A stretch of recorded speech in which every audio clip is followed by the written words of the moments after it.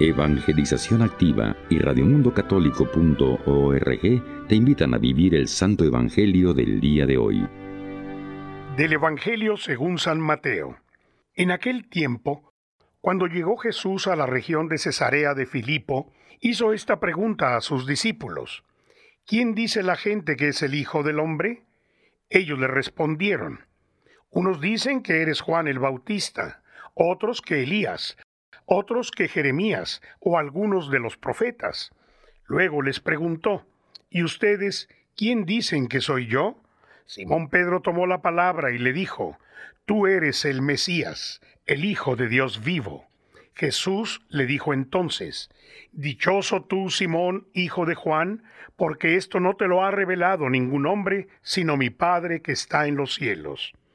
Y yo te digo a ti que tú eres Pedro, y sobre esta piedra edificaré mi iglesia. Los poderes del infierno no prevalecerán sobre ella. Yo te daré las llaves del reino de los cielos. Todo lo que ates en la tierra quedará atado en el cielo, y todo lo que desates en la tierra quedará desatado en el cielo.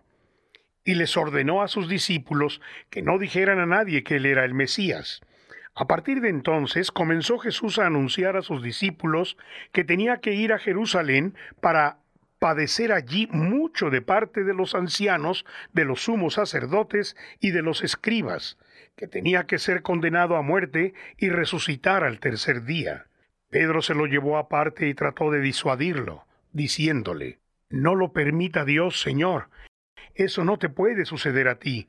Pero Jesús se volvió a Pedro y le dijo: Apártate de mí, Satanás, y no intentes hacerme tropezar en mi camino, porque tu modo de pensar no es el de Dios, sino el de los hombres. Palabra del Señor. A continuación, la reflexión del Padre Ernesto María Caro sobre el Santo Evangelio del día de hoy en la voz de Salvador Jiménez Lozano. Cuando Jesús se descubre abiertamente como Mesías e Hijo de Dios, Jesús comenzó a anunciar que tenía que sufrir mucho y morir. Jesús buscaba así quitar de la mente de sus discípulos la idea triunfalista que el judaísmo tenía en relación al Mesías. El Mesías no sería un rey que gobierna desde un palacio, sino desde una cruz. La reacción de Pedro manifiesta la actitud errónea de buscar un paraíso sin cruz, un Mesías sin pasión. Permite que el amor de Dios llene hoy tu vida. Ábrele tu corazón. Evangelización Activa y radiomundocatólico.com ha tenido el gusto de ofrecerte el Santo Evangelio del día de hoy.